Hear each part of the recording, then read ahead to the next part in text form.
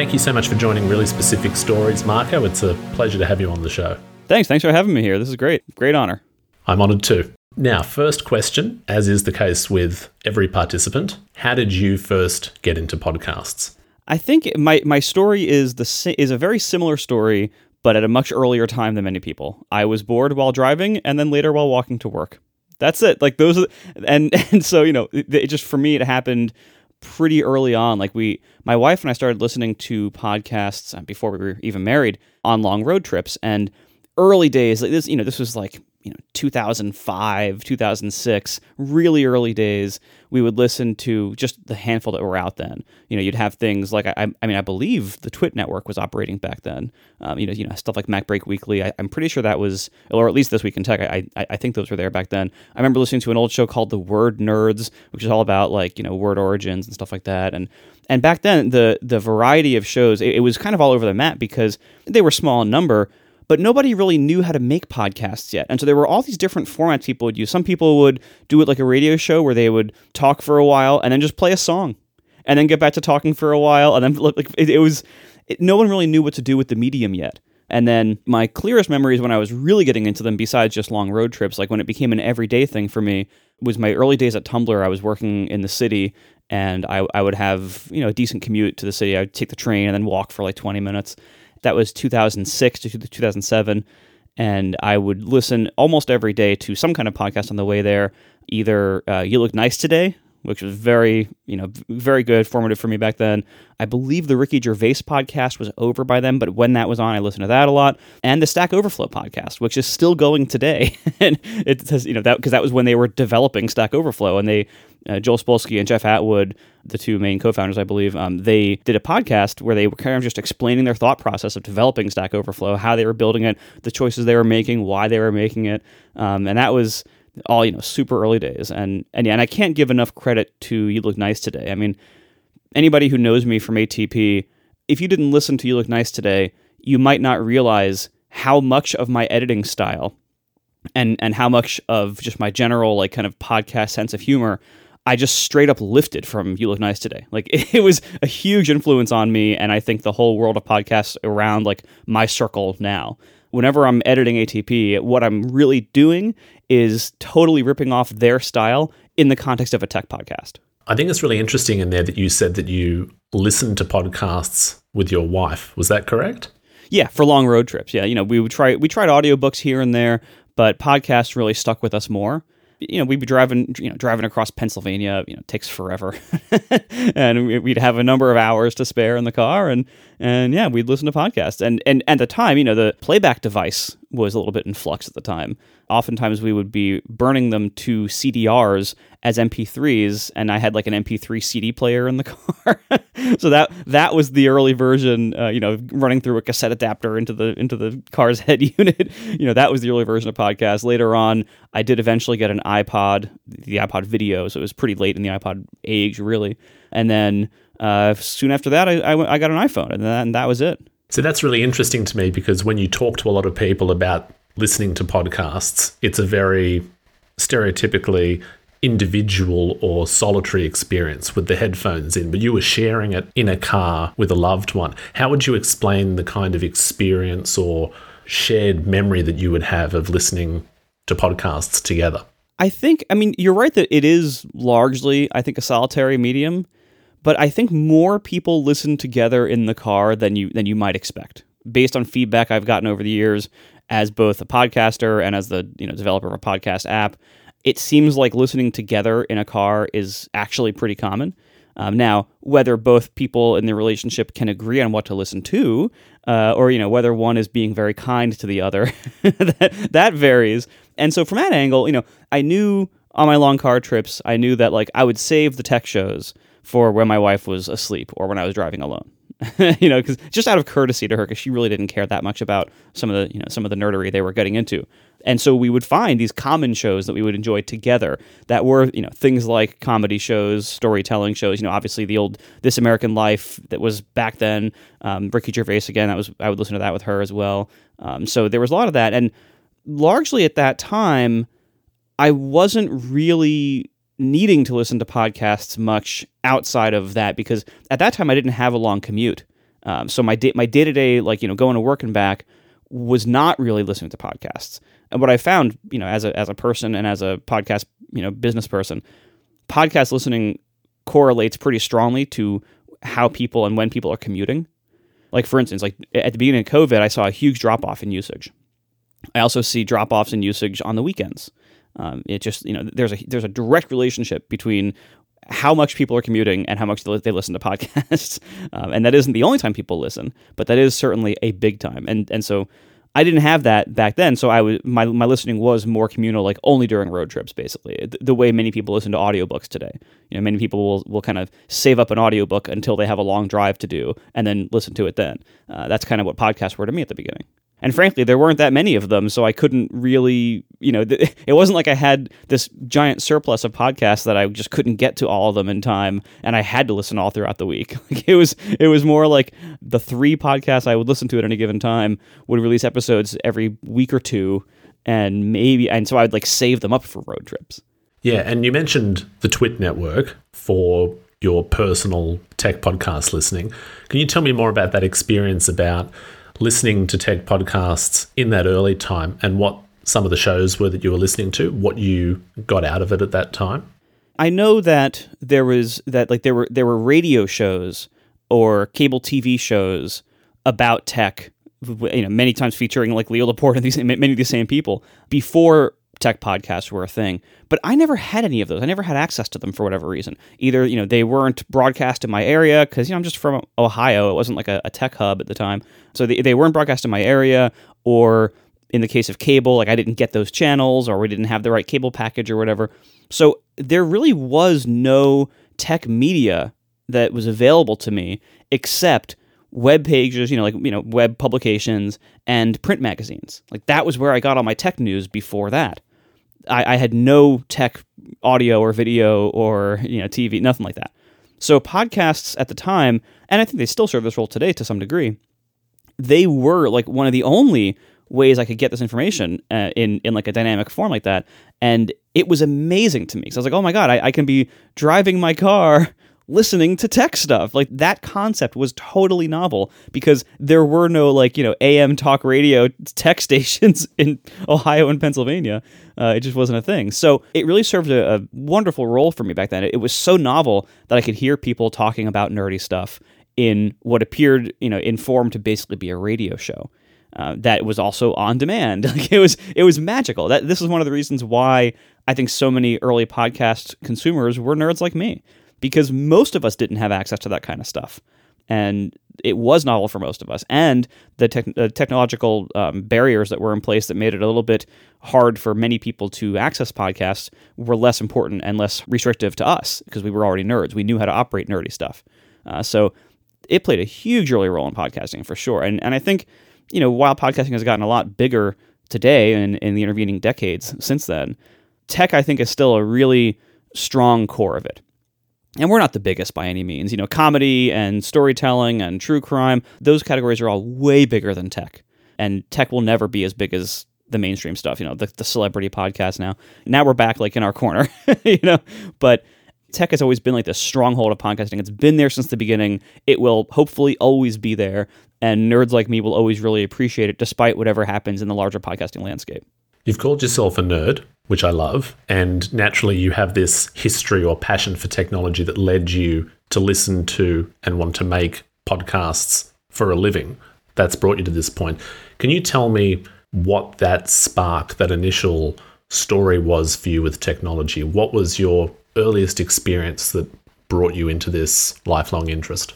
I'm not sure I can pinpoint it to a specific thing. I've always loved technology, both like physical and conceptual. Like when I was a kid, my mom's friends would give us, and if they had like a broken VCR or something, they would give it to me so I could take it apart and just like play with all the stuff inside. Like that's the kind of kid I was. I was like, people would give me old stuff to just take apart, and our garage was full of random electronic crap I had taken apart. I didn't even have a computer until I was about 13, something like that, 14.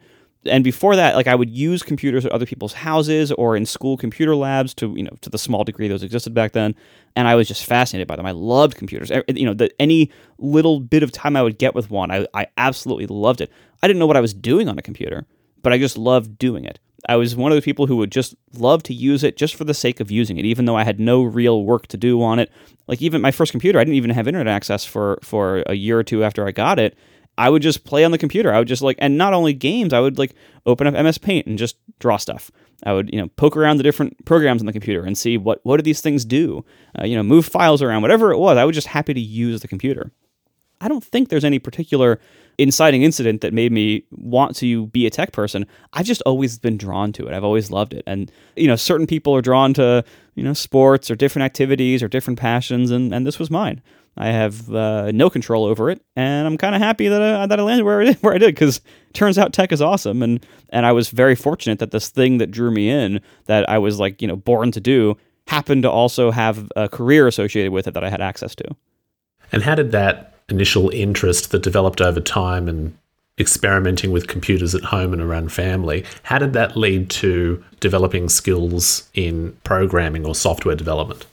It took a little while for me to figure out how I could access programming on my computer.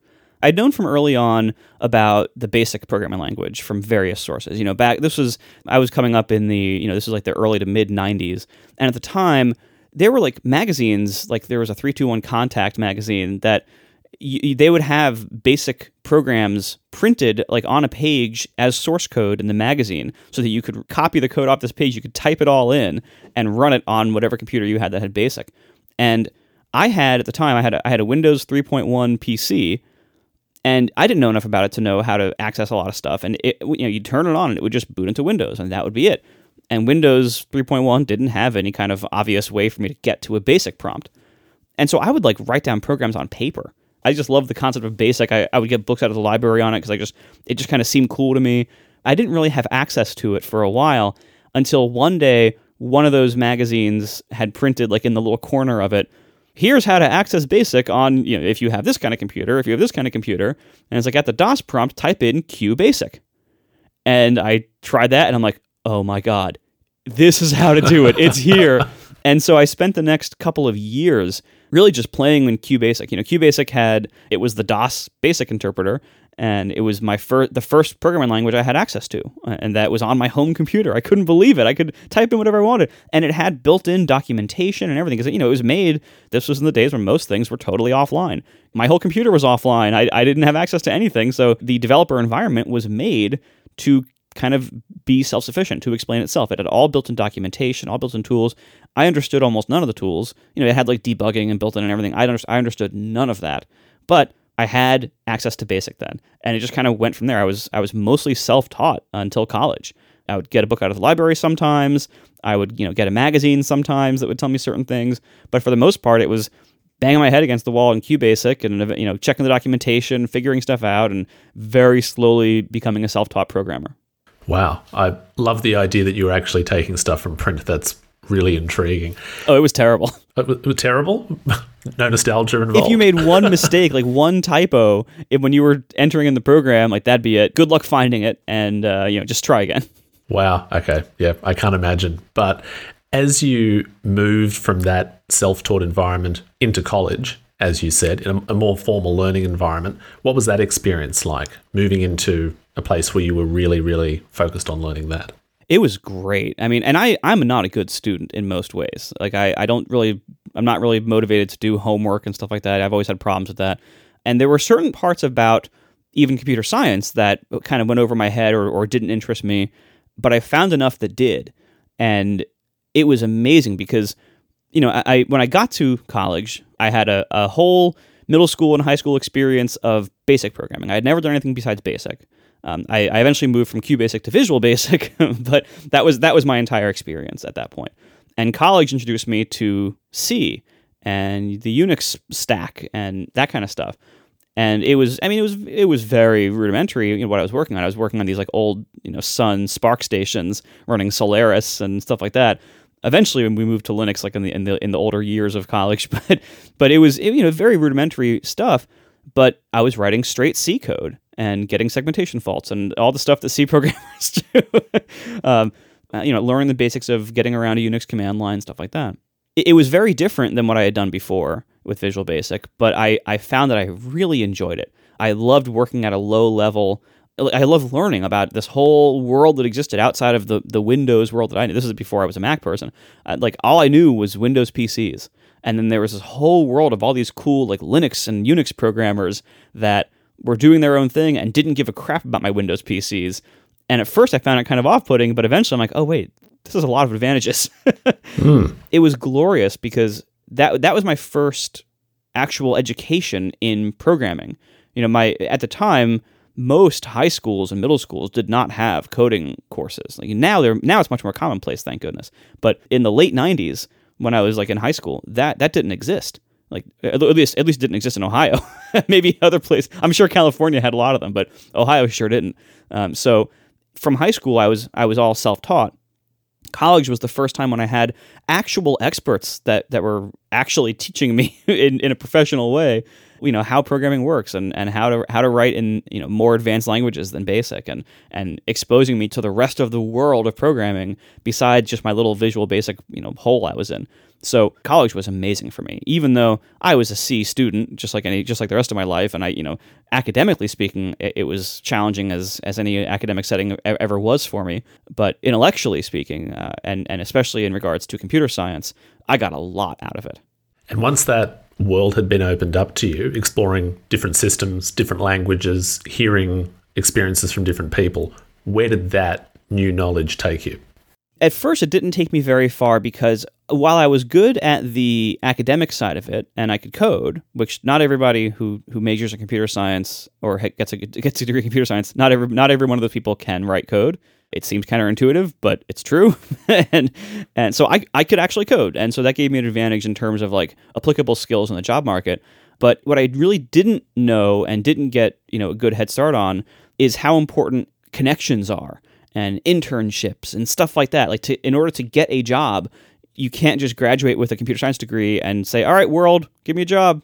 It takes more than that. You have to get your name in places, use any kind of social connections that you or your parents or your friends might have. You got to use them. Hey, do you know anybody, looking for a programmer? You got to push all that. And it took me a few months after college to really kind of realize, oh, wait a minute, I have no leads. I didn't do what I was supposed to do in terms of getting summer internships during college and stuff like that. I didn't do any of that. I didn't know I was supposed to. No one handed me a booklet saying, here's what you have to do for, get your career started. I was lucky that one of the members of my graduating class had recently gotten a job in Pittsburgh at this company called Vivissimo. It doesn't exist anymore, but they briefly made the Clusty search engine, which people might be familiar with. But their main product was enterprise software. And my classmate had gotten a job there, and she had reached out to me and said, hey, we're looking for somebody else. Do you want to come interview? And so I got in my car. I drove to Pittsburgh. Thank God for her connection to this company because I never would have found it otherwise. And that started my career in programming. And what was that first role like for you? Oh, it was amazing because I got my butt kicked. So I walk into this job. The reason I got the job was because part of the interview was a C programming test. And I had just done C a lot in college. I understood it pretty well. I wasn't making constant, memory errors and stuff the way a lot of people would if they weren't too familiar with the language.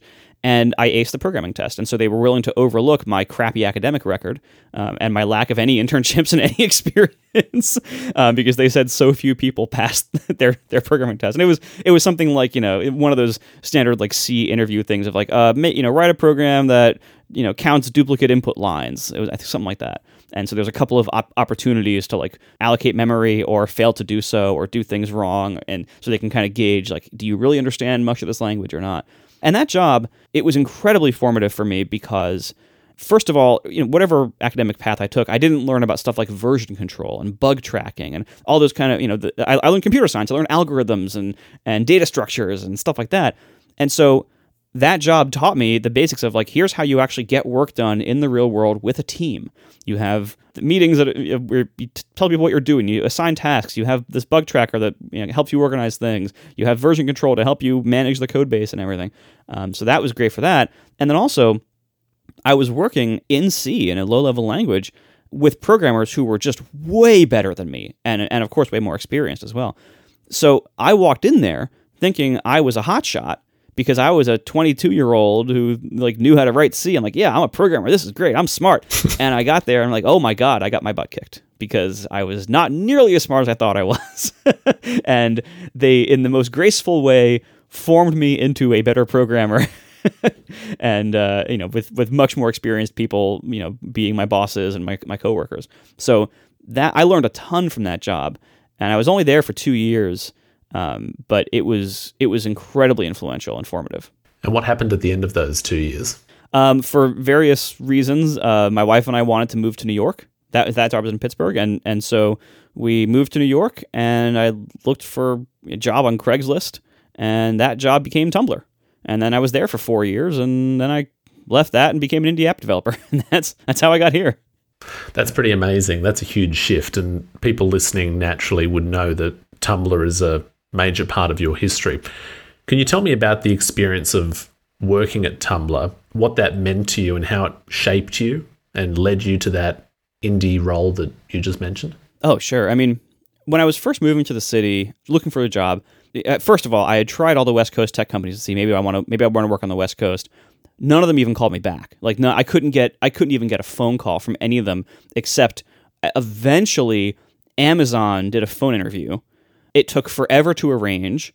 After the phone interview, no one got back to me either way for a few weeks, and then I heard the person I was interviewing with was fired. And then it fell on the floor and never went anywhere again. So I didn't have any luck getting into the tech companies. West Coast is out then. We'll move to New York. Moved to New York. I had a couple offers. Bloomberg Technology was one of them. And the small consultancy called Davidville that would become Tumblr. And I chose Davidville over Bloomberg because David was this cool young guy who would let me work on a Mac. And I'm like, well, this is great. I've been using a PC all this time. Now I can work on a Mac. This is fantastic. So I chose that, even though it was like, it seemed really like not stable or not safe of a choice. Bloomberg was this big company that had a big glass building and all these people inside who were really smart, way smarter than me. And it seemed like a really safe choice, but the actual work I would be doing, I think, would be fairly miserable for me because I don't care about finance. I didn't like the tech situation that they had going on there. It was very, PC based, a lot of like super old code, like I think like Fortran running on their like main stuff. It would have been a different scene for sure. Whereas Davidville was like, here, I'll buy you a Mac laptop and we're going to make websites with PHP. I'm like, great, sold. So I chose that instead. And Tumblr kind of came up from almost by chance. I mean, we were making websites for other people as a consultancy, and we had a small gap of like a few weeks between clients. And David was like, hey, I want to make this thing. I've had this idea for a little while. Let's build it in a couple of weeks, see what happens. That was Tumblr. And we built it, and eventually we dropped our, it took maybe 6 months before we dropped all of our consulting work and focused just on that. But that's how that went. And then because it was taking off like crazy, David went out and got funding so that we wouldn't have to worry about how the bills were being paid. And it was quite a ride. I learned so much there because here I was like, a 20-something-year-old working with a 19-year-old on this thing that was exploding in popularity. And I didn't know how to scale stuff. I didn't know how to write like this super intricate code. Like I learned along the way. It's like you're going along riding a train and you're building the track in front of you as the train is moving. Like that's how it felt. We would face problems like, okay, well we have this server and it's reaching its limits. We have to scale it to multiple servers or spread this out somehow. How do you do that? And we look at each other like, I don't know. Do you know? No. Like, I heard this term sharding before. You want to see what that means? Yeah, sure, I'll look it up. But, it was that kind of thing. We would occasionally meet with other people or, have like phone calls. Like our investors would set up a meeting between me and somebody who worked at Twitter or like tell me how they did stuff. There would be occasional help like that. But for the most part, we were kind of plowing through figuring stuff out on our own. And it was quite a ride. And it was very stressful. But I learned a lot too. David Karp, the founder of Tumblr, he's really a genius in a lot of ways, and he has incredible product sensibility. He's very, very good at making product decisions and product designs. He's also very good at marketing those designs and getting a lot of those details right. And I learned a ton from him on how to do all that stuff. It was very influential in my life, both working with him and working on that product, working on Tumblr. It was massively influential. It leveled me up so much that, first of all, I never want to do it again. It was a lot of stress, but it leveled me up in a lot of ways that enabled me to do what I do now, which is, make apps like that. Without the Tumblr experience, I would not have been qualified to do this. Not from a technical side, but from a product design side. I got a lot of good product sensibility from working at Tumblr with David, and I wouldn't have gotten that otherwise. And so it was extremely formative. It was a heck of a ride. I mean, geez, the stress, the ups and downs of that ride, it was a lot. And that's why I would never do it again. Now I'm too old for that. Now I'm almost 41. I'm like this, I know that in general terms that's not very old, but in, for staying up all night programming work, that is, I'm out of that. You've had that experience. You've addressed that. Yeah, exactly. It's like college. You look back in college. Well, I would stay up all night partying in college and be able to go function the next day. That doesn't happen anymore when you're 40. And similarly, the startup lifestyle of that crazy roller coaster where you can never stop moving, because if you stop at all, your site explodes. That, I'm done with that now. But I had that. It was a fun ride. Now, I'm really interested in what you were saying in that story of Tumblr there. Blogging in general, or a platform like Tumblr, in essence, has some crossover or similar ideas to that of podcasting, the idea of sharing something about yourself or connecting with other people online. When you were building Tumblr together, through that stressful ride as you described it, do you recall any ideals or aims that you had for Tumblr? What did you imagine that it would be when you were working on it?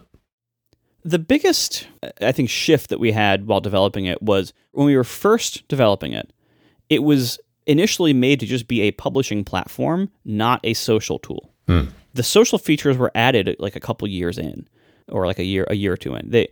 Originally, it was basically just a CMS that it was just a free CMS. You could go and make your own Tumblr log, is what we called them. And we didn't invent that term. There were a couple other Tumblr logs that existed before Tumblr, and David saw them and thought the format was cool, and was like, I'm going to make a tool to make this easy. And then all the social stuff, with the dashboard and the reblogging and all this stuff, that all came later. That was not part of the original conception of the product. And so part of it was we had to kind of grow into being a social product. And this was at a time, at this time, MySpace was already out and very well established. Facebook was already out and very well established. Facebook had kicked MySpace's butt by that point, but they were both still existing. LiveJournal was around, but neither of us were really familiar with it. And there were a couple other, social kind of sites, Friendster, but it wasn't like today's environment of social networks. Twitter was around at the time, much, much, much smaller. We didn't have the scale that we have now in social products. We didn't have the abuse. We didn't have the spam. We didn't have the harassment, the problems with things like racism and white supremacy. We didn't have that as much back then to the scale it is now. Obviously, there was always some degree. Any social product, you'll have some of that stuff. But what you have today is a whole different ballgame. So we were able back then to be a much smaller team and to make much more, I think, risky or bold product decisions because it was a very, very small world compared to what we have today. And so as we were growing this into a social product, we made a lot of decisions that were kind of against the norm at the time. Facebook. This was a time when Facebook was really building its dominance. And Facebook was all about using your real name, your real identity, and using the product to find connections to people who you knew in real life. And David and I kind of thought that was gross. That there was, there's a place for that, but that shouldn't be the only place. And that shouldn't be the only option. For many of us, and this goes back to, being a nerd, for many of us, the real world is not a comfortable place, or does not have a lot of the people that we want to hang out with or expose ourselves emotionally and expose our ideas to or show our work to. Many people don't find their communities that easily in real life. And to the people who do, they don't even see that as a thing. If you're the kind of person who can just walk into any bar and make small talk with all the strangers and get along really well with them and have a totally easy time and not have any stress about that, that's great. And those kind of people tend to think they're the only kind of people, because that part of life has been easy for them. But a lot of people, that's not the case for. including me and David. And so we built Tumblr. We designed everything from the start to be more of like a nerd or artist or outcast kind of paradise, because that's what we wanted, because that's what we needed. We didn't want all of our like people we knew in real life, our family and our bosses. We didn't want them finding our blogs. So that's why everything on Tumblr is anonymous first. It's all about, you can create your identity. It can be whatever you want. And you can have multiple Tumblr blogs, and they can all have different identities. And if you don't tell people this is my secret comic blog or whatever, they can't tell. They can't figure out that's you. And we did things that we thought were socially healthy for people compared to how things were done. Like we did, it was a one-way following system, like Twitter, but we didn't show follower counts in most places. We tried to make it as kind of low-key as possible, try to reduce the kind of emotional burden and emotional load, make it less about stats and more about positive-only reinforcement. So we'll show you how many likes you get. We're not going to make a dislike mechanism. You can follow people, but they can't tell that you're following them, and so you can unfollow them. It's that kind of thing. You can use your real name or not, and most people don't, and it's fine. You can make your anonymous art blog, and no one's going to know it's you. That kind of outlet at the time really didn't exist, because you either had blogs like WordPress sites and everything, which you had some of that going on there, but because it wasn't free to host them in general, at least in most places, in most ways, you had to pay, and Tumblr was free, so we got a lot of people who couldn't pay or didn't want to pay for stuff. And then we also got all the people who didn't want to use their real names for lots of reasons, many of them very good reasons. So it kind of made Tumblr a place for artists and outcasts and nerds. Queer community really had a blast there and found it to be a safe space, which I'm very proud of. Obviously, not every story is that good, but I think overall, it was overall a safe space. And it was amazing to have built that for people. I will occasionally hear people now talk about like the time they spent on Tumblr. I'm talking about it as if it's in the past. It's still around, but it is smaller than it used to be for the various things that have happened. But people talk fondly about Tumblr as like the safe space they were able to like hang out and be themselves when they were younger, usually. And it's kind of funny because most of the time period that they talk about is after I left. I was there from its start in 2006 until late 2010, and then I left. And when you ask people what years they used Tumblr, usually they started after 2010. So the version of it that I saw was very different than what it became for most people. But even the version I saw, we were very careful to make it that kind of safe space for cool people who like didn't quite fit the mold of the buttoned up Facebook of the world, where you had to have your real name and your parents would see everything you posted, and everybody and your boss could see it and say, you could get in trouble for stuff you posted on Facebook. Like, no, if you wanted to have like whatever your cool anime blog on Tumblr, no one would know it's you, and that's totally fine. And you could find other people like you, and this could kind of be your hangout place. That's what it was. We were incredibly proud of that, and I don't think there was a lot else out there at the time that did that. That's awesome. And I totally appreciate what you're saying about giving a safe place to people of the queer community or different minorities, or even just not wanting to share your name. That's a very big deal and speaks to the kind of ideals of the web, or being able to communicate how you wish safely and comfortably. Something or a few things you said in there, words like nerd, artist, outcast, it kind of lit up this light bulb in my head about the crazy ones and the idea of using a Mac. And you said that you wanted to, earlier in that story just there, that you were keen on working at Tumblr because you could use a Mac. Now, I'm interested in that tech history that you shared. What was that moment of going from that Windows environment that you'd been used to the Mac environment? So when I left college in 2004, I got my first Mac because I knew I'd be moving around a bit as I got my career settled. And I wanted a laptop, and Apple made the best laptops. And I had some graduation money from various family they'd given, and it was just enough to buy a laptop. I was like, all right, great. I'm finally going to be able to afford to buy a Mac laptop. I heard they were really good. And at that time, I'd been using PCs since I was a teenager, and I was kind of getting tired of how much work and maintenance Windows required to stay healthy and running well. I would have to reinstall Windows every 9 months or whatever, and I was just getting tired of it. And it was fun for a while when I was younger, when I was in high school and middle school. That that was a cool tinkering kind of thing. As I got older, I realized I'm wasting a lot of time on this, and I kind of don't want to be doing this anymore. I'd rather kind of move up the stack and start building, spending more time programming and more time building stuff. So anyway, I wanted to move to the Mac. I was able to do it with that college graduation money with the laptop, but I still had my PC desktop, and I would go to work every day at the Pittsburgh job, and I would use a PC desktop there. And I remember there was this one day where Windows Update decided in the middle of the night at on my work computer, it rebooted my computer to install an update. And it lost all the work all the windows I had open. It lost a couple of unsaved, documents and stuff. It lost because it forced restarted the whole computer without my permission, without warning me ahead of time. So I walked in one morning and my computer was all reset and a little helpful dialogue. Your computer was restarted to install this update or whatever. And I said, that's it. And I unplugged the monitor from the PC tower and I plugged in my laptop. I connected the cable, plugged it into the DVI port of my laptop. I was like, I'm just going to use my Mac. Plug the keyboard into it, plug the mouse into it.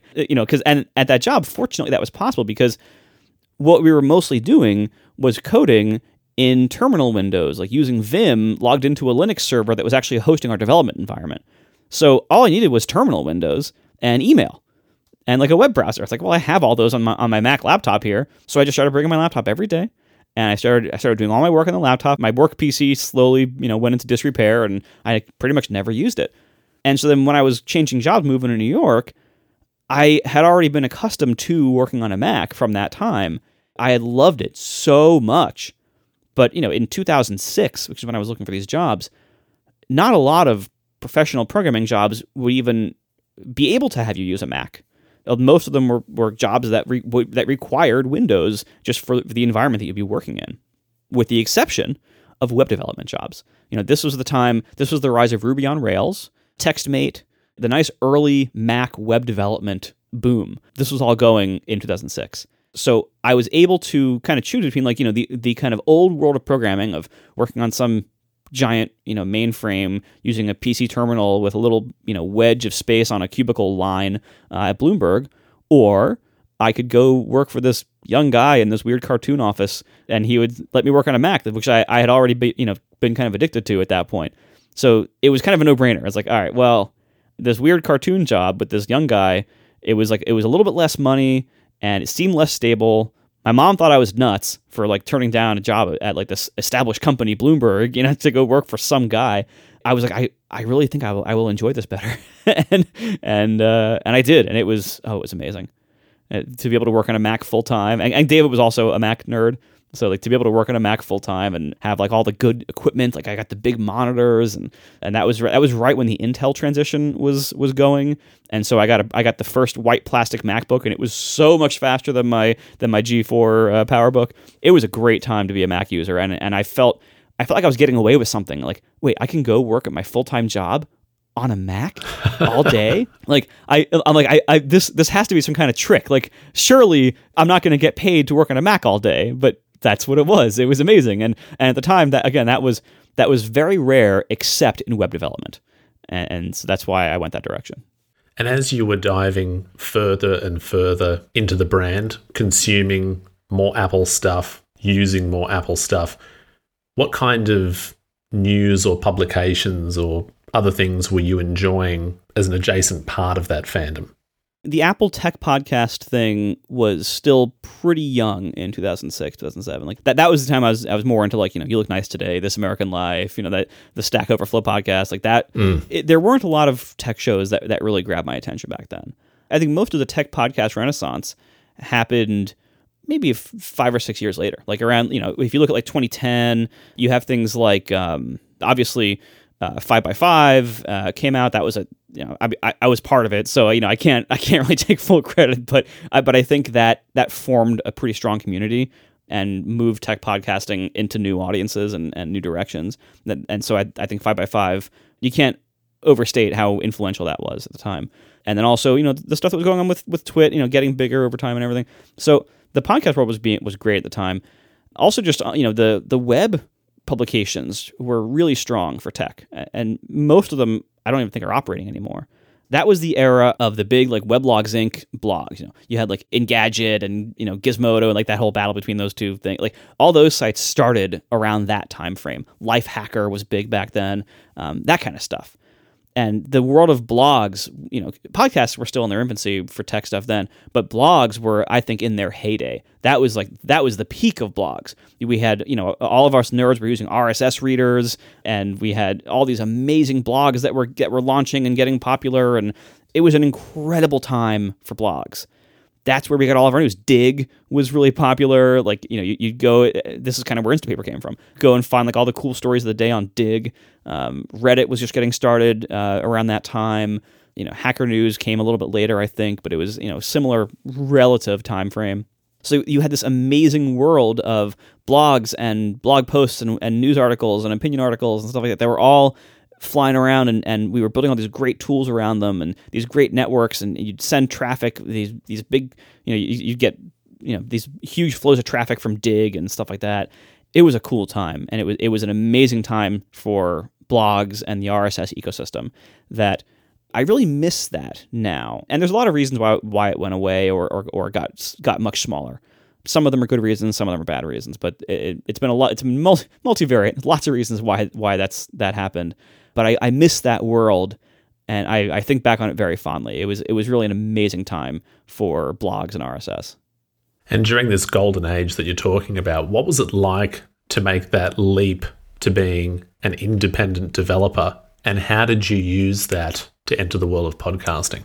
I've been talking on and off with Dan Benjamin about he wanted me to do a show on 5x5, and I was like, I don't know, I'm a little nervous, and the main reason we couldn't get it together was just scheduling wise. Dan wanted to record during the workday, and I was still at Tumblr, and I couldn't because I was just too busy, and that was never going to happen. Like it wasn't going to fly. So I really couldn't do a podcast until as long as I was full-time employed. And around late 2010, Instapaper had been going strong. I'd been doing Instapaper on the side because it didn't take much work in the early days, and so I was just doing it, evenings and weekends, and it was really taking off. Like when Instapaper did pretty well on the iPhone. But then when the iPad came out in early 2010, it took it to another level because we had this amazing reading device in the first iPad, and that took Instapaper's business like through the roof. So that was when, in early 2010, that was when it started making enough money that it could be my full-time job. And then in late 2010, Tumblr was going through some significant growing pains. It was about to expand massively into a huge new office, hire a huge amount more staff. And so my role was going to change dramatically into being much more of a people manager than a tech manager, or than a tech contributor. And I'm not good at people management. And so David and I sat down one day and we're basically worked out, like, look, this is a good time for me to leave because my job is going to change dramatically in directions that I really don't excel in or want to do. And timing wise, it was like a good time. We had some people who could replace me coming up, so it was a good time for me to step out. And Instapaper was finally, big enough that I could. So we decided, hey, let's part on good terms. This is cool. It's been fun. I'll step out now. And so I left late 2010, and I took Instapaper full time. And that, because I had left my job, that gave me the time to start podcasting as well. So that's why around that same time, I think it was early 2011, that I started Build and Analyze with Dan Benjamin, and that's what got me into podcasting as a producer. And this is long, I wasn't making a podcast app yet. This was long before that. But it was, I was doing Instapaper full time then from that point, and being a podcaster kind of on the side. And it was a ton of fun. And what did you learn in connecting with people through podcasts and sharing your knowledge with, at least at first, an invisible audience? Yeah. I had been writing a blog this entire time as well, and I occasionally I had dabbled in putting sponsorships on it and making it more more professional, like more of a thing that I did. And blogging, I still like writing as a medium. I do it a lot less now, at least publicly, but I do it a lot less. But the problem with writing is that the audience has different perceptions of your work and different reactions, different ways to react, different ways to spread your work. And you have to be very careful with writing because the medium suggests a higher level of seriousness and rigor than you might actually be putting into it or intending. So I would find with writing that if I made a little tiny mistake, or if I wrote something a little bit the wrong way, that I didn't necessarily think I was, having a certain attitude or saying a certain thing, people would take it, a different way than what I intended, which, it's not their fault, it's my fault for writing it poorly, but they would take it a different way than I intended, and I'd get a huge amount of blowback from that kind of stuff. And it would just destroy like the rest of my week. Like I would feel so bad. I would try to, write corrections or try to update, and it was tough. Podcasting, I fairly quickly realized podcasting didn't have that dynamic nearly as much. It was almost none. Because podcasting, you're hearing a person talking, and you're hearing their tone, you're hearing their personality, you're hearing a lot more context around what they're saying. And I think you inherently, by having more information about the person and what they're communicating, I think you give them more of the benefit of the doubt. So if I say something that sounds a little bit wrong, if you take it a certain way, you're most likely not even going to notice, because you're kind of auto-correcting in your head as you're hearing me talk. You're hearing, oh, this is a casual, unscripted conversation. This is this person with this kind of personality. Like you kind of get all that. That doesn't come across in writing nearly as much or nearly as well. So if I would say something in writing that could be misconstrued in some terrible way, not only would the people who read it on a regular basis have a pretty high chance of having that, having that interpretation, but then it would spread. And then people would take it, link to it, quote it, and then other people who had no context of who I was or my personality or what I was trying to say, they would then also see that in the worst possible way. And it would spread like wildfire and create this horrible dynamic. Well, podcasts, you have easier interpretations in the first place. You have people giving you more benefit of the doubt in the first place because they can get more information about context and your personality and the environment, things like that. And then also, it doesn't spread like that. There is no mechanism that's really effective in podcasts for spreading, small clips of a podcast in ways that spread really easily and get retweeted and reposted and go viral and get somebody in a lot of trouble. That doesn't really happen much in podcasts. And so the downside of like how bad things can be if you slip up or say something a little bit wrong is much, much lower. Now, the corollary is that the upside to how many people you can reach is also much lower because of that lack of spreading dynamic. So it's a very different environment. Like if I'm trying to cause change to happen, say I have some big cause that I want to fight for or that I want to advocate for, or something I want to persuade Apple to change some behavior and something, writing is the better mechanism for that. Writing is more effective. It can spread more easily. It can get further. But when I'm just having casual discussions or reporting on the news for the week and discussing it, I greatly prefer podcasting. It is way less time and effort, which is another huge benefit. But the audience dynamic of not assuming the worst of me constantly is wonderful. And then even though the height of how far you can reach is lower with podcasting because of the lack of spreading, the people who are there are very loyal and they have lots of context of who you are. And so the audience that you get, it's going to be smaller than a YouTube audience, a blog audience. It'll be smaller for sure, but it'll be a better audience. And I have found over time, I greatly prefer that compared to trying to get as many people as possible to see this blog post I wrote and then have it blow up in my face. Wow. So you had this very early experience of positivity with the medium, particularly with Build and Analyze starting on 5x5. Where did this show and this very early positive experience take you? What were the opportunities that followed? When I was on 5x5, Instapaper was still the thing. I launched Overcast after. Yeah, so it didn't, what it did for me, it got me into the world of this community. That was still very much forming at the time, but still. The community that kind of became my main audience, my main professional community, it got me into that world. It got me, knowing these people, meeting the different hosts on 5x5. This is how I got to know Merlin and John Siracusa. It was a very formative, influential time for that, and it kind of got me into this world of podcasting of that group. Because podcasting is a big world. There's lots of different podcasts and lots of people who listen who have no idea who any of us are. But this got me into that group and started forming that group, and so that was massively influential and formative. And then it made me just get better at trying to communicate my ideas. When I first started doing Build and Analyze, I was so nervous every single episode.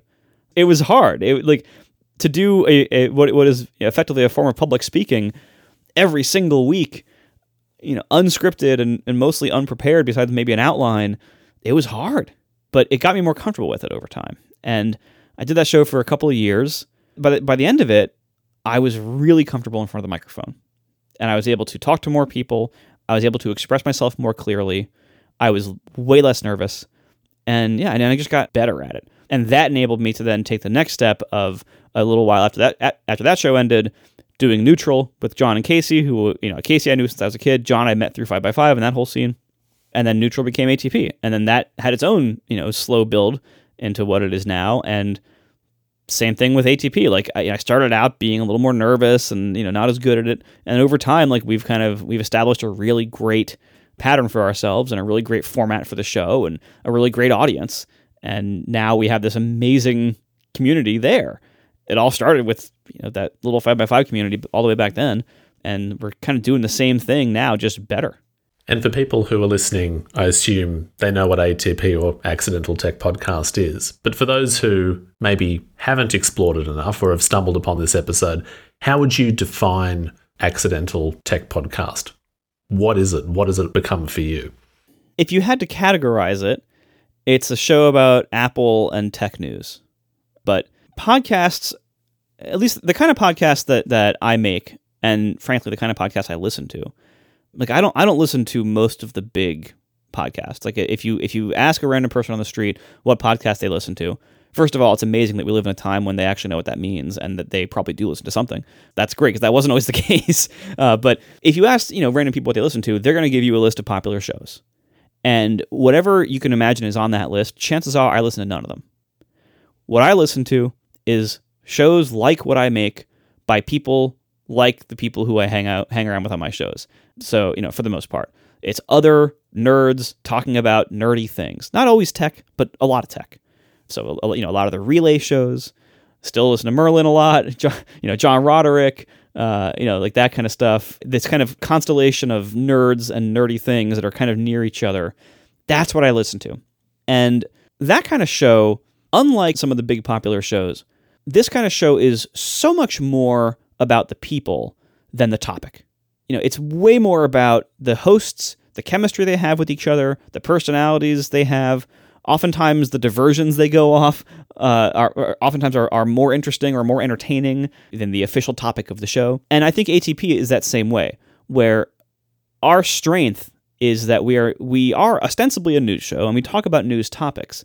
But what our listeners are there for is us first and the topics second. Because we've stumbled upon this good trio of hosts that work well together. We work well together. We have good chemistry. We're all friends, actually, and it works really well. And people like hearing that. People like hearing conversations between friends. It's almost like you're in the room. Like when you're listening in the car to somebody's podcast that's of this style, you almost feel like you're hanging out with your friends.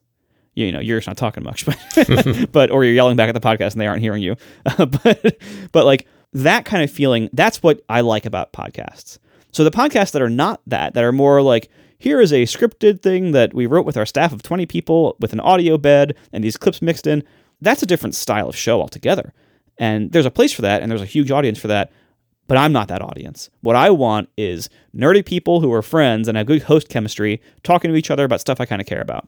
And when you have that cool dynamic where you like a set of hosts and you like their personalities and whatever it is, they can talk about almost anything at that point.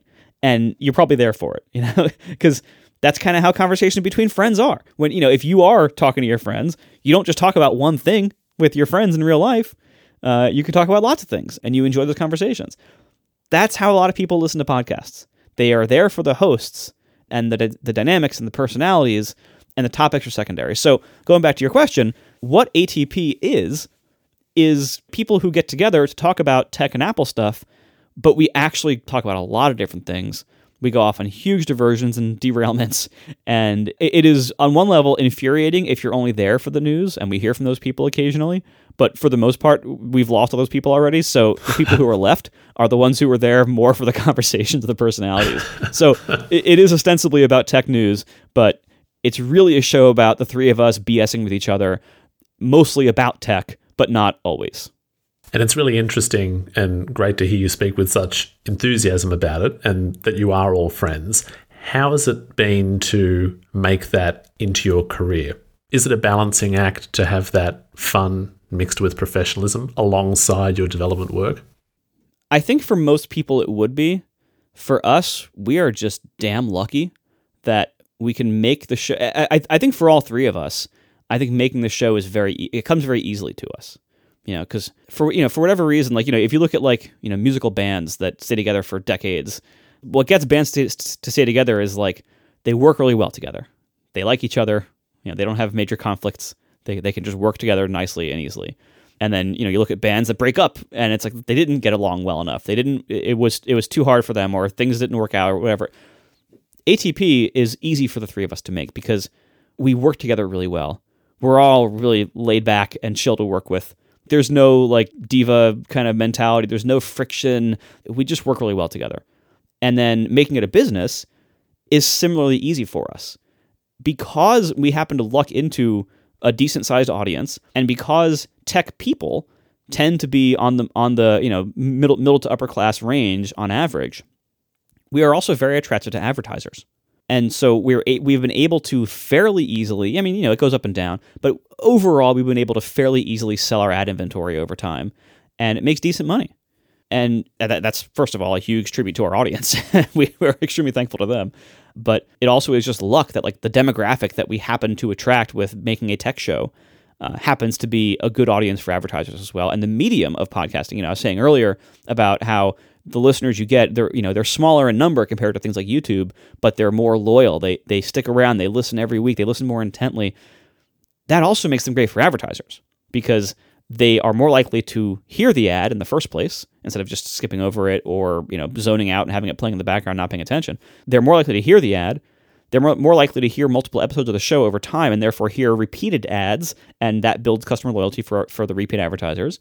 And they're more likely, if we say during the ad, hey, we use this thing and it's pretty good, that also lends credibility to the product, and that makes the ads more effective as well.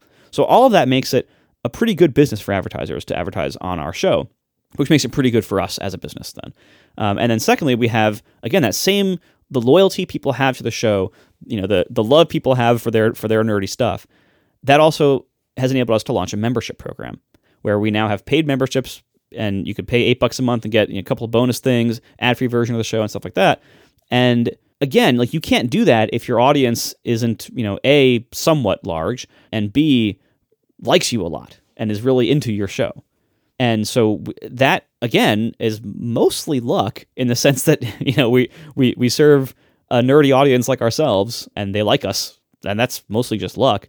And so running ATP as a business and making it a business, I'm sure we played a role. Obviously, I'm not gonna say we didn't do anything to cause this, but it's also a lot of luck that we happen to have a good audience in a good market that is worth money to advertisers, and it just worked out for us. So it's honestly been a very easy business. It's a decent amount of work every week, but still not a crushing amount. I'm still able to do other stuff. So it's a decent amount of work, but it's a great business, and we love working together with each other, and membership has really taken it to another level in terms of smoothing out the ad up and downs. And so it's been great, and I really see no end in sight. And you mentioned in there that you have time to do other stuff. You mentioned the app Overcast that you develop. I recall during your story you also made references to things like the medium of podcasting doesn't really allow that viral spread that text can give you. When it comes to the infrastructure of podcasting and this other half of your professional career or development tasks that you set out for yourself, what can you tell me about your passion for or interest in the underlying technology and delivery of podcasting? What does Overcast and other software mean to you? So, as I was going through my 5x5 days and everything, I slowly went from using, originally when I was listening to podcasts, I was originally on, an iPod or burning CDs or whatever. Then moved into the early iPhones. In the iPhones, it was literally just a tab in the music app for a while. Eventually, they broke it into its own app. And then eventually, I discovered third-party podcast apps that were just better. And the one I got super into, Downcast, was the one that ended up fitting me the best. I kind of went on that journey of going from the first-party app to Downcast during Build and Analyze, during my 5x5 time. I was working on Instapaper, so that was the whole thing. But Instapaper was starting to get, kind of get out of my control. Like it was needing too much, and frankly, the money was going down because I had a one-time purchase, and that works great for a little while, and then it doesn't work that well anymore. And there was a lot of competition in that market, and that was a whole thing. People wanted an Android app, and so it was like everything was kind of spreading me too thin. I decided to sell it. And around that time, I was like, wait, I've been using third-party podcast apps, and they've been fine, but I would do things a little bit differently. And of course, I'm a programmer. That's what you think about every app when you're this kind of nerd. Like every app, you're like, well, if I made this app, I would do things a little bit differently than what they do. But unfortunately, there's only so much time in the day. You can't make every app, but you can make one or two. And and so, as Instapaper was becoming too big, and I chose to sell it, I had an opening in my capacity. I had a couple of ideas for what I would do with a podcast app with Overcast. It ended up being Smart Speed and Voice Boost. And I made a prototype, and it worked pretty well. Like I had a prototype that was running these processes on the audio, and I was like, wow, this does sound a lot better, or this does make it a lot easier to listen. And so I had those sparks of ideas. I'm like, okay, I want to make an app around these. I want to make my own podcast app. I was listening to more and more podcasts at the time because they were really becoming big. And any app that you use a lot, you want to replace. So I decided my next app would be a podcast app. And I also, the podcast landscape at the time, it was the big app of Apple Podcasts. And there were a couple other things that were coming out, like Stitcher was out. And Stitcher scared the crap out of me for the future of the business in particular, because at the time, all the nerdy podcast apps, Pocket Cast, Downcast, all that stuff, they were all paid apps. This was like the time of the App Store progress, where paid apps were still very commonplace, but they were just getting destroyed in the market by free alternatives. Again, Instapaper was the same problem. And also at the time, YouTube was really getting big, really, really big. And YouTube had basically locked down video for itself. And Facebook was getting really big. And Facebook had almost entirely locked down the world of text publishing. At that time, if you were writing a blog or publishing a news site or whatever, you really depended a lot on Facebook to be the gatekeeper of all your traffic. And if you were making video content, there were other video sites before YouTube or alongside of YouTube in the early days. Most of them are either dead or very marginalized now. If you want to publish video, you basically have to do it on YouTube. There were no alternatives that were viable coming into the 2012, 2013 time. And I think that is largely still true today. I mean, today it's a little bit more complicated with like TikTok and Instagram, but I think for the most part, YouTube is still extremely dominant in video. And it scared me that video and text were getting locked up by these single large companies. It scared me that it might happen to podcasting. And Stitcher had come out. And again, this is an area where you had Apple being the free app built into the phone, and then all these other cool apps that were all paid that nobody effectively was buying compared to the free versions. Stitcher came out and very quickly got pretty strong market share. I think it was on the order of 5 or 10%, which is in a very short time. And the reason people were using it was because it was free. Like I would ask people who were using it, what is that app? And why do you use it? And people kept saying over and over again, I'm using it because it's free. And I realized, okay, the podcast app environment needs more competitors in it to make it more diverse, and they have to be free. And what scared me about Stitcher was that they were not being good participants in the open RSS-based podcast ecosystem. They were proxying files and rehosting them themselves and building their own little walled garden. Again, that scared me from the point of view of somebody who had been through the decline of blogs at that point and the capturing of video by YouTube. So I decided I wanted to make a podcast app anyway, just for myself, and I decided it's going to be a free app. And I'm going to try to get as many users as possible. I'm going to try to go mass market with it, to try to stem the tide away from these things that are going to come in here for free and lock it up, like Stitcher. And so that was the goal with Overcast. It was make it free up front, find other ways to make money with in-app purchase or unlocks or ads or whatever. Get out there and get it something that is simple enough that people will want to use it. Because again, my app of choice at the time was Downcast, and Downcast has a ton of features. It's a very power user kind of app, but it was very intimidating for average consumers because it's a very complicated, visually very complicated app. So I was like, all right, I want to be able to have this kind of functionality, this level of power, but have it be simpler so people can actually use it and have it be free, and also build it around these two prototypes, Smart Speed and Voice Boost, that I had made that I thought were pretty cool.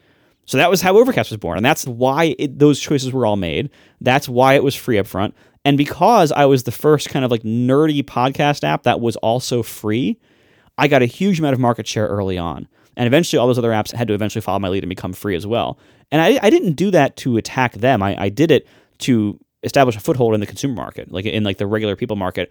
And it's funny, eventually I did pass Stitcher in market share, and that was a glorious day. And that's not because I dominated the world, it's because they went down. But still, it was like it felt very good to me. And it kind of was like a win for open podcasting. And that's ultimately what I wanted to do, is like preserve open podcasting and make a really cool app that I thought was that fit my needs. And that's what Overcast is. That's fantastic. And it's very interesting and useful the way you've characterized it alongside the, as you say, fall of more open or competitive video and text. Aside from your own business success in this area, your role as a podcaster, your interest in producing this content, if someone asks you, why is open podcasting important? How do you answer that question? What is it about the openness and that basis in RSS that is so significant? I think if you look at the web in general, what has made the web, and people hardly even use that term anymore, but the internet, what has made the internet so powerful and so liberating to so many people and so disruptive to so many industries is that it's, for the most part, decentralized, and that anybody can go launch a blog or a website or whatever and have it be part of this big ecosystem that everyone else can access. And you don't need to like go make deals with all these different gatekeepers to get your stuff to be visible on the internet. Like, you don't have to go work with all the backbone providers. You got to go to like Comcast and Verizon and UUNet or whatever all these people are. You don't have to like work with go make a business deal with some big company, sign a contract you can deliver to their customers over their fiber lines. Like, there isn't any of that with the open web. And what that does is enable much smaller entrants to the business to come in and participate with no real disadvantages over the big entrants. Most industries don't work that way. Like most industries, most businesses in the rest of the world are not that easy to get into and are not that open and free to access. And so it's very important for me that the web works this way. Unfortunately, the way the internet has developed and the way these companies have developed over time, it also makes it possible for somebody to build up a whole lot of audience in one place, and then for them to start dictating terms to other people to access that audience. While the infrastructure underlying it all, servers, IP networking, stuff like that, that's all open and decentralized. But audience attention is oftentimes focused through gatekeepers. And it scares me that, like, if I want to publish something in some form, that this wonderful open medium that we've had for so long in the internet, that openness is being marginalized in certain areas because, if you actually want to access anybody watching video, it has to be on YouTube. Well, that puts YouTube in a position of being able to dictate terms to the entire publishing world. And we do see, like, from other businesses, I know people criticize Walmart for, using this term monopsony, which is basically like there's, instead of being like one provider to multiple buyers, there's one buyer for all the providers. And like Walmart is the one buyer for so many types of goods that they can dictate terms to manufacturers and kind of have an overreach of their control and have negative effects on the rest of the ecosystem. That same thing happens with content and publishing, where if you have too much audience attention being gated by one company's power, Facebook, YouTube, Google, whatever the case may be, they can then dictate terms to everyone else who tries to make content in that entire medium, and you kind of have to play ball. And I hate that on so many levels, and to some degree, some of that's going to be inevitable in certain markets, but podcasting has resisted that way better than any other market has. Way better than text, way better than video. And by the way, largely that's Apple's fault. Largely, Apple has a very dominant position in podcasting, but they don't abuse it. At least not yet. They never have. They're kind of like sleeping giants. Podcasting is kind of too small for Apple to really try to lock it down and try to extract tons of value out of it for themselves and make it worse for everyone else. But their position is so big that other people really can't like break them up and take much share from them. So podcasting has greatly resisted those efforts to be locked down or to have all the attention stuck behind one gatekeeper and have to dictate terms. It's great because I can still just like put up a website on a server anywhere and put up some MP3 files and an RSS feed, and I have a podcast. And I take a couple of steps, like, submit it to the Apple Podcast search directory, and then it shows up in every app. That's amazing. And that's how the internet is supposed to work. And that's how many things on the internet used to work, and now it's harder or more complicated, or there's not enough people in that mode to support it. Podcasting still is that way. And that's why it's so important for me to keep it that way, because it's so powerful as a publisher and frankly as a listener. When things get locked up behind single companies, not only does that hurt the publishing side of things in the terms of you have to then work with that company and whatever terms they dictate, you have to play along. And, if they're going to be middlemen between you and your audience, you're probably going to lose control. You're probably going to lose some money. So that's a whole thing. Then on the consuming side of things, for the customers or listeners or users, they have little choice in how they consume things either. Like if you are watching video, you're going to have to be watching it on YouTube mostly, and you're going to then be, first of all, you're going to be tracked. You're going to be served ads, all the stuff there, and you're going to have limited choices in your client experience. You're going to have to use their app in all likelihood, and whatever choices their app makes, you're stuck with those choices. Well, when you use the open ecosystem of the web as your basis for things, you can, the publishers can do whatever they want with fewer to no middlemen. And then the users, they can consume that content in whatever way they please, as long as the publishers make it available in that way. So you have options. You have different podcast apps. You have different web browsers. You have different reading apps that can parse web pages like Instapaper and serve them in different ways. You can read on your Kindle. You can read on your tablet, whatever it is. Like, you have the diversity on both sides. You have publishers doing whatever they want, not having gatekeepers get in their way. And you have users being able to consume the content in whatever way they want without having to use somebody's mediocre ad and tracking heavy app. And that's a great place to be. And the more spaces that we can preserve that still work that way, the better. And unfortunately, there aren't many left, but podcasting is one of them. And I intend to keep it that way as long as possible. That's a super comprehensive view of how the web should work, and I really appreciate it. It's put a lot of your own story and the motivation for how you develop your app Overcast and how you produce the content that you do. I suppose with that idea of how you want the web to continue going, are there any other elements of podcasting's future that you would like to comment on, or are there any things that you would like to see in your own future as a podcaster and developer? Back when Overcast started, I mentioned that Stitcher was kind of scaring me. Today, it's Spotify. Spotify scares me now in podcasting. Spotify has gotten more control in the podcasting market than Stitcher ever had, and I don't see it. I don't see them ever losing that control. Fortunately, Apple still dominates. They battle with numbers and stats back and forth. PR. There's a lot of PR that suggests that Spotify is the largest podcasting app, and it really isn't by far. But there's like certain words you can use, like if you put this word over on this claim, it makes it true, but it's kind of misleading. Spotify has a good level of control, though. They have a strong market position, and the way they do things is much more locked down. It is not as much of a participant in the open web. It is not as much of a good citizen in the podcasting world, and they are more about those levels of consolidated control. You have to use their apps. You have to listen to their ads. You have to have their tracking and their experience. And frankly, their podcasting experience is not very good. A lot of the entries in the podcasting space over the years have been people who have been told by their bosses or some trade magazine that podcasting is a big deal. And so they're like, oh, okay, we're going to make a podcast feature. And they do a podcast feature without really understanding it, without really having much love for the medium at all, or having much experience with the medium. And they make a really crappy experience for people.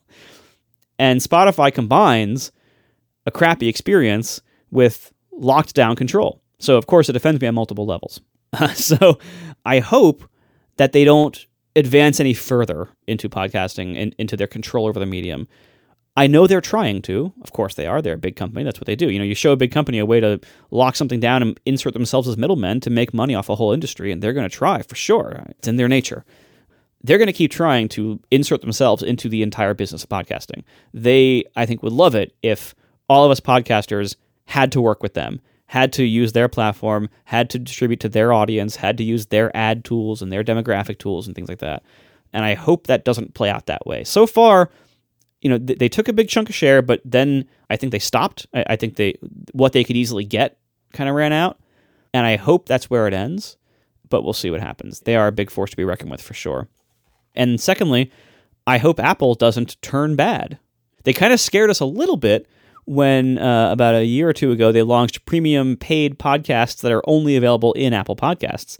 That was not a great thing for the ecosystem. It remains not a great thing for the ecosystem. I'm still not happy about it for lots of reasons, but it didn't have a huge impact. It wasn't like an extinction event for podcasters, for independent podcasts and apps. But Apple could cause such an event if they tried, and hopefully they won't. And I think the people there have their heads in the right place with this. I'm not too worried. It's funny, like only one time I had a chance to very briefly meet Eddie Q. And Eddie Q is the Apple executive who I believe is the top of the organization that podcasts is in, I think. I was like walking past him at an event one time, and the one thing I said was, please don't ruin podcasting. I had the chance to say one thing to Eddie Q. That's what I chose to say. I think overall they're hedged in the right place. I worry as Apple tries to seek more and more services revenue. I worry they're going to try to push harder into podcasts because most of the low-hanging fruit that they could pick service revenue from is already picked. So they're going to start, it's like fracking. Like they're going to start like finding different ways that are more destructive to extract little bits more service revenue out of different places. And at some point, some executive is going to look at podcasts and be like, maybe we can get more money out of that. And I worry the amount of power they have in the business, if it went bad, that could be very destructive to the podcasting world. I hope it doesn't go bad. And so far, it hasn't gone bad, but it's always a future risk. So I worry about those things. But for the most part, I'm very proud of our industry here for being extremely resilient towards attempts to lock us down. Many people have tried over the years. Most have completely failed in a comical way. And the few that have gotten any inroads at all, like Stitcher or Spotify, for the most part, we've kept them from becoming any kind of dominant force. I hope that dynamic continues, but we'll see. Well, I mean, it's not a fight that I intend to stop fighting because I'm not going to turn my back on it for a second. But I think our odds are pretty good. No, that's fantastic. And thinking about your narrative, everything you've said about the industry and the medium of podcasting, is there anything that I haven't asked you in this conversation that you would like to touch on before we finish? I think that's good. There we go. Well, I want to say a big thank you, Marco, for joining Really Specific Stories. It's been really intriguing to hear about your own narrative and where you think podcasting has come from and where it's going. Thank you so much for having me. It's been a lot of fun. Thank you for listening to all my rambling.